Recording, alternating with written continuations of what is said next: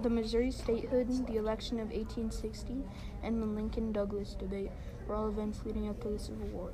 In this essay written by Bailey Hyde, Skylar Bordak, and Caden Abel, you will learn about three events that either led to pulling apart the nation or keeping it together.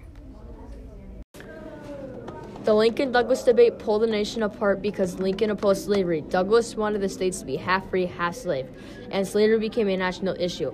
For example, reason 1, Lincoln opposed slavery is that he thought slavery was a moral issue, not an illegal issue. The second reason that Lincoln-Douglas debate pulled the nation apart is that Douglas wanted the states to be half free, half slave. For example, he said the Dred Scott decision had put slavery to rest. The third reason the Lincoln-Douglas debate pulled the nation apart is because slavery was a national issue. For example, Lincoln lost the debate, were widely reported, and they helped make him a national figure. In conclusion, compromises over slavery were becoming impossible. The election of 1860 was one of the most pivotal presidential elections in American history.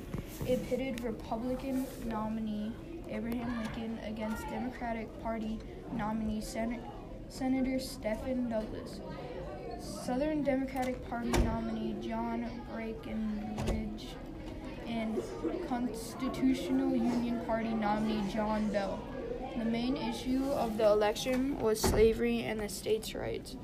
Lincoln emerged victoriously and became the 16th president of the United States during the national crisis that would tear the states and families apart and test Lincoln's leadership and resolve the Civil War.